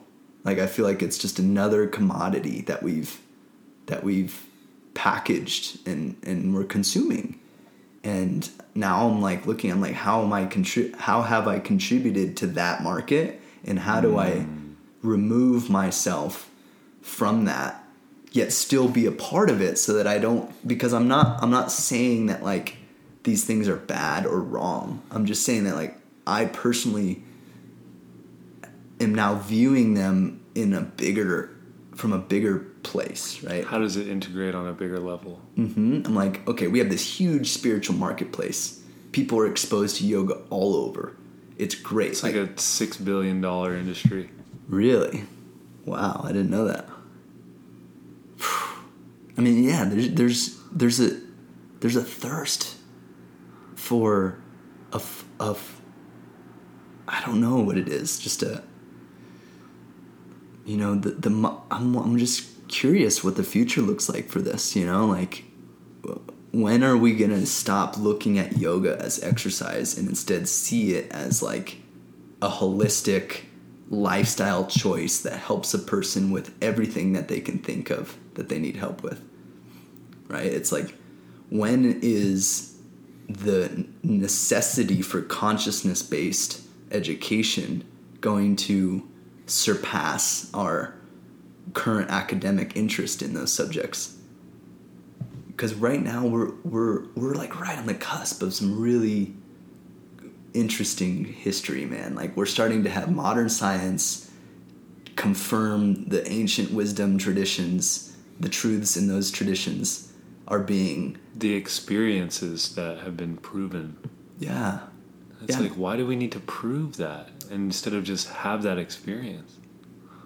Because that's where we're at today. We're at a level of hypercognition where we've developed such intricate mental models of reality that now we need to find ways to like feed in the esoteric and the mystical and the spiritual perspectives that make sense, so that the left and the right can actually meet again. Because there's this tension between the two, between the East and the West, between the left and the right, between the fixed and the free. It all wants to connect. It wants to connect, and it wants to be heard, and it wants to be felt, and it wants to be like rationally thought out and fit in with a feeling, right? And I'm really looking forward to this stuff, man, because I feel like the spiritual marketplace is really changing, and I feel like the modern mystic is the archetype of the person who's emerging from those places. And I feel like we all have a role to play in that. And I feel like our quest for higher stages of consciousness is going to be like something that people take seriously, right? Like I think spirituality is going to change from a search just to feel good, because right now we use spirituality just to feel good so that we can keep doing the same shit instead of a necessity, instead of like an evolutionary impulse to like wake up. Like we need to take our awakening seriously and not just treat it like a hobby if we really want things to be different. And I'm talking things to be different on a global scale, not just on a personal level. And if we look at the world, then we can, and be honest with ourselves, we can really see where we each have a part to play in that. And I think that's what's happening. Like there's this massive emergence of consciousness through the world, and that increase in light is putting pressure on all the darknesses that we've kept hidden. And I think that's what we're going to see is like this, the collective and generational traumas that we need to look at the dark. We need to look at the dark. Shine a light on it and face it, right? And not just bypass it, right? And everybody knows their part in that. For sure.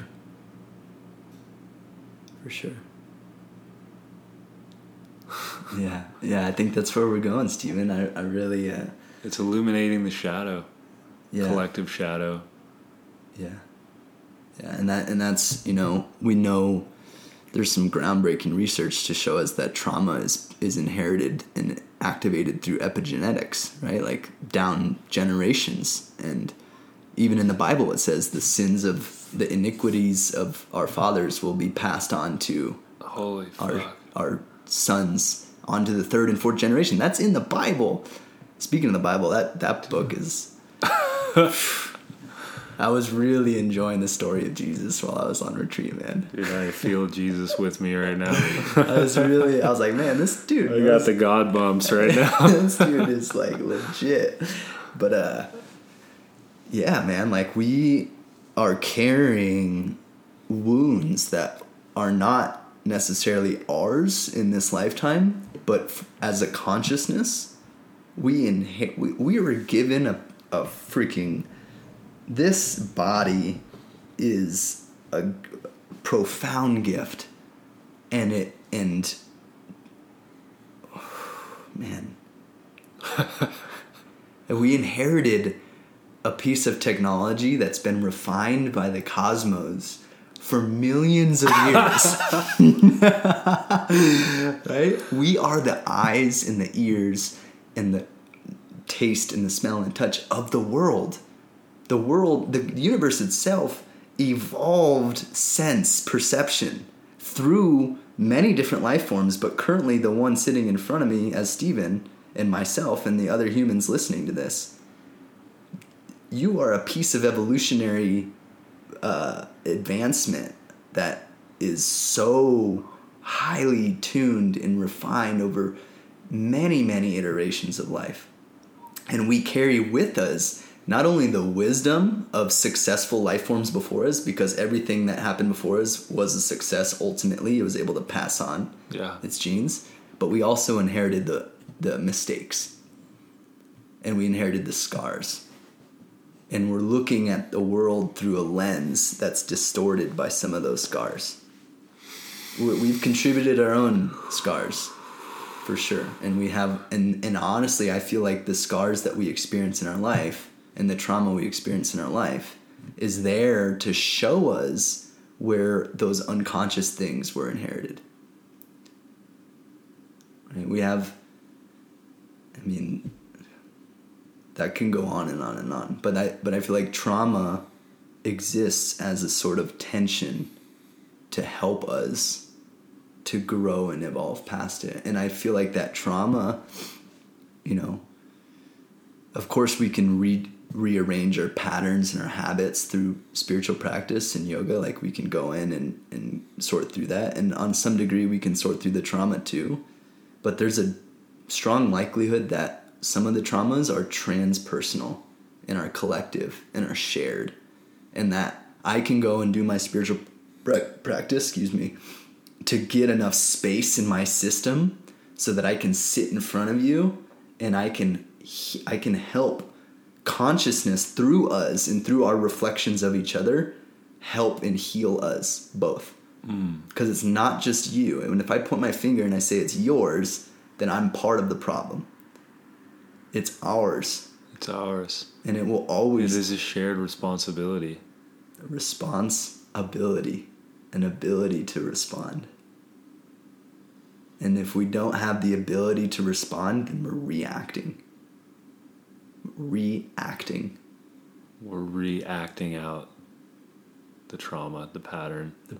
Whatever it is. Whatever is stuck and frozen is now being... we take responsibility, our ability to respond, and repattern. Create something new. Innovate. Evolve. Refine. And so it's like the child runs away from mom, gets hurt, learns something, comes back to mom.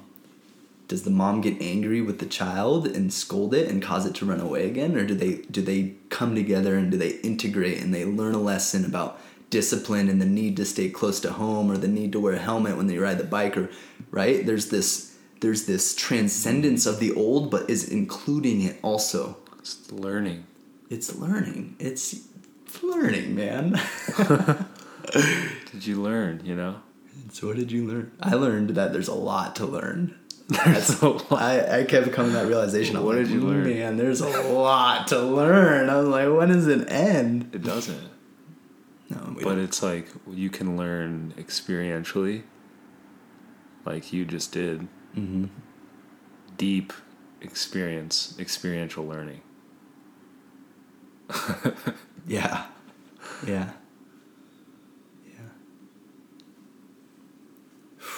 So yeah, dude, that was the 40 days. This is the first conversation I've had, and it feels so good. It feels so Holy shit, man, that was wow. Yeah, I feel blessed to be the first person that you were able to integrate and converse with and connect and commune, because that is the thing. We are communal beings. Our purpose is to connect with ourselves, with the other, with the planet, in harmony, in grace. Mm-hmm. It's the unity in diversity that makes the oneness actually enjoyable. Right? Because I could find the peace and the bliss in the moments alone, but eventually I came to a point where I was like, I want to share this with someone. This is meant to be shared. And it's meant to be reflected and right, there's something really precious about just being listened to. And I feel like we're because of our scars and our habits, we're very rarely really listening, right? Part of our body is cut off and stuck in the past and is not, or part of our mind is thinking about something else or what's next, or how I'm going to respond to you, which is really a reaction to what you said based on what I already know, right? How do I really tune myself to listen to you as life? And how do I put every cell in my body and every little antenna pointed at your direction so that we can download something meaningful together and have an experience that's beyond mine or your perception as individuals? And I think that's the relatedness of yoga. That's the yoga as an interpersonal spiritual practice. And what I said a while ago, how we underestimate the power, the spiritual power of relationship, and how relating is the mirror for us to see. Like me having this conversation with you right now and you listening so attentively has allowed me to actually see, do I know what I'm talking about? Or is this shit just made up? and based on your energy, I can use you as the mirror to be like, okay, this is actually helpful. Yeah. Now the putting it to the test is like, if I share these ideas with more and more people and listen to the feedback that consciousness gives me through them, right? And that helps us refine. Because I cannot pretend to be the creator or the person who is coming up with this. These are just discoveries that anybody can make. I believe that there's a scientific process to understanding the nature of reality and understanding how consciousness has formed itself into you. And there's a scientific process of becoming and belonging and evolution and all of these things that we talked about. I believe it's all directly perceivable evidence that if we go and we do that work ourselves, we can conclude. And that there's people who've gone before us and have been like, hey, here's the idea that I think works. You have to verify it now. And based on, like, this is what I experienced with the teachers that I had referred to that I, view as really proficient spiritual practitioners. When I met them, I just felt like there's truth in this. There's an energy. There's something alive. It's a palpable sense. Yeah, and when they delivered an idea to me, I would be like, okay, that's a great idea, but I knew that it was ultimately up to me to vet it out. Right? And I'm just like when we hear truth and we nod our heads. Yeah. It's like it wasn't anybody's. It was just revealed to us in that moment. And like when you hear truth, you just go, yeah. Truth will always be the truth. Yeah, you just know it. It's not like, it's not like it's something new, right? But the way that we create a new understanding in how to interact with it is like, that's what we come up with together. And so it's like, hey, here I am sharing these ideas with you and your podcast audience and anybody listening. And it's like, but who knows if this shit's going to work and last, you know? Like, we have to put it all to the test. And that's why I just continue to dedicate my life to just putting it on the table. You know, it's why I write. It's why I share what I share. And it's why I really am determined to build this community, because I'm like, these are the practices that have worked for me. This is why I think this is the way it is. But I'm open to possibilities. Like, something I kept saying in my final prayers of my practice was like, I'm open to the higher possibilities of life. I'm open to the higher possibilities of life. Because there's many people out there who know more about this stuff than I do, who have done practices like this for much longer periods of time.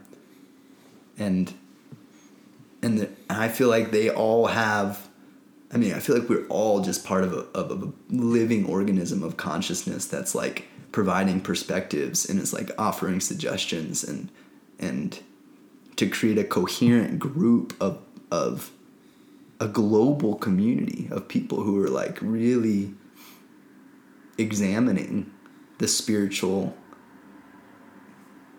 whatever, the spiritual realm with an interest. I feel like that's the future that we're looking at. And I see pockets of communities and people and sincere practitioners emerging all over, because we're starting to really understand that this is an internal crisis. We're starting to see that, and we're starting to admit that to ourselves. We witness all of the pathology from that crisis manifesting within our world. Yeah, exactly. There's more anxiety, more depression, more disconnect, more oppression. You name it. War, greed, envy, jealousy. It is a spiritual crisis. Definitely. And we need to remember. We need to stop forgetting, man. We need to stop forgetting. But yeah, I feel like that. I don't know how long we've been talking, but I could probably keep talking and go through more stuff. Is there any questions that you have about? So you did say that you felt like you took it a little too far, mm-hmm. or you perhaps went overboard a little bit. What caused that feeling, or what was that about? Maybe how did that manifest? How did that manifest? Yeah. Well, like I said, around week 4, when I sat on that full moon for 3 hours and I had that just intense existential despair arise. At that moment in time, I was doing 2 practices back to back in the morning. I was practicing before breakfast, midday, and 2 practices again in the evening. And I just started, and it built over time. Like, I didn't jump to that, obviously, but I started to feel agitation, just like a subtle feeling pissed. And I'm thinking, like, why am I pissed? What do I have to be pissed about? And, I was waking up a few times in the night, 3 or 4 times in the night. So those are just a few of the symptoms of overdoing. Like time length, or just the amount of practicing? Like time length being 40 days being gone, or just the amount of intensity of the practice? I think it was the intensity of the practice. If I would have been less intense with my practices, because when I would do my asanas, I would like at one point when I was practicing more asana with higher intensity, I could feel and hear, this is crazy, I could hear fascia in my body ripping like almost like a bubble wrap. And and it especially was happening around my head and my cheeks and my jaw, because I have like this misalignment right up here, my cervical into my head. And so I could hear like these subtle movements in like my scalp fascia, and like, because it's right next to my ear, you know, and I could hear like Velcro going. Yeah. I can feel that when I stretch my jaw. Yeah. So I was like, and I was, you know, I would, because I was doing so much energy work in terms of the Kriyas, I could feel so much energy in my body, and I could distribute so much force inside of a closed container. Does that make sense? Yeah, like definitely. I could like distribute the force within your container without losing it through like a leaking vector. You know, like if I didn't have an alignment in a certain way, then that energy would escape, and then there would be less in that container. But I was holding so much in my container, and I would get to like the moment of my practice where I would sit and I would feel like this, like a shaking, like a vibration on a very microscopic level that I could hear in my ears. Like I could hear this high-pitched humming, and we can hear it all the time, but it was like really amplified. And I felt like my head would just pop off sometimes. I was like, dang, I would sit and my spine would just be like, poof, like a rod. And it felt like my head was just going to pop. So, and I definitely learned this every time I do a retreat, because I've been on maybe a dozen or more retreats, but never for 40 days and never in complete solitude like that.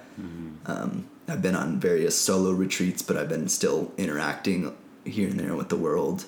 I've been on various group retreats, Vipassana. But in this case, like I was saying, I definitely learned and continue to learn over and over and over again the levels of overdoing it, the levels of forcing it, the levels of going too hard. And I feel like those, each time I go through that process, it's like a more refined level of compassion for myself and a more refined level of softening.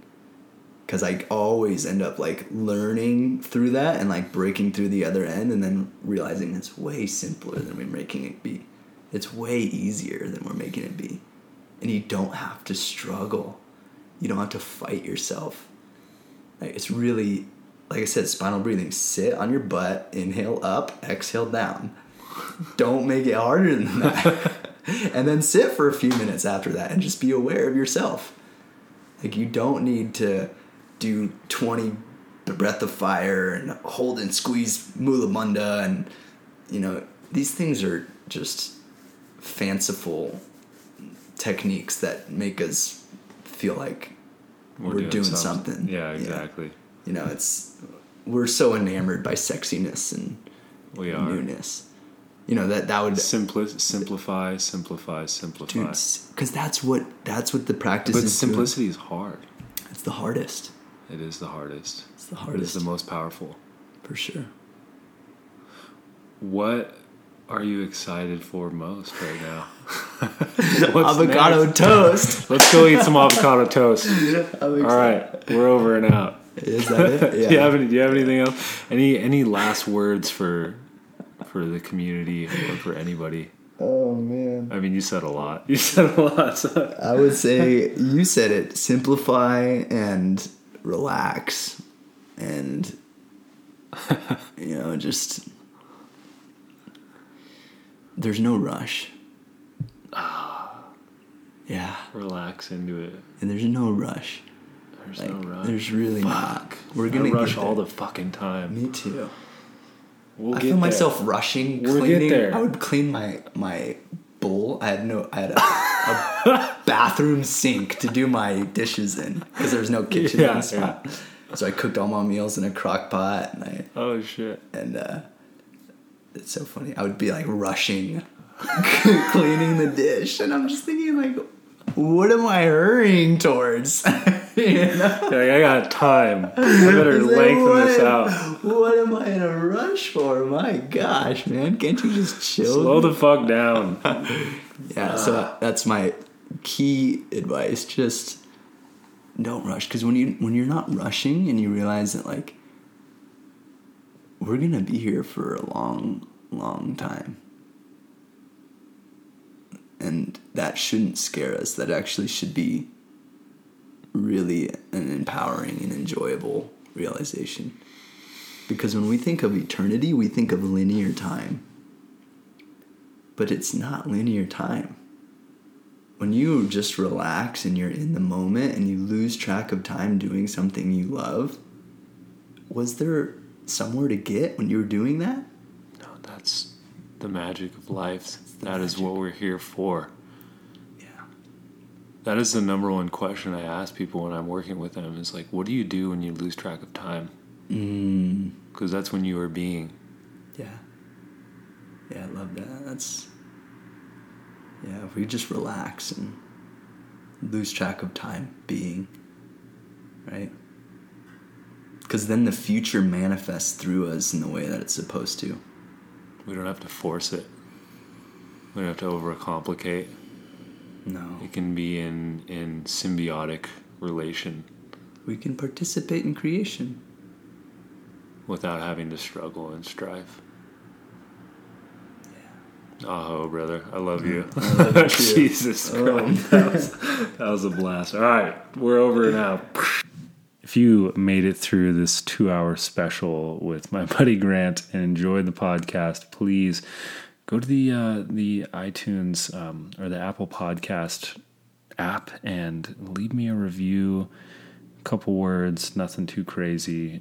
It just helps me with this show. I'm just getting started, so it would mean so much to me. I read every review, and it just butters my biscuit, as they say. I love you guys. Thank you so much.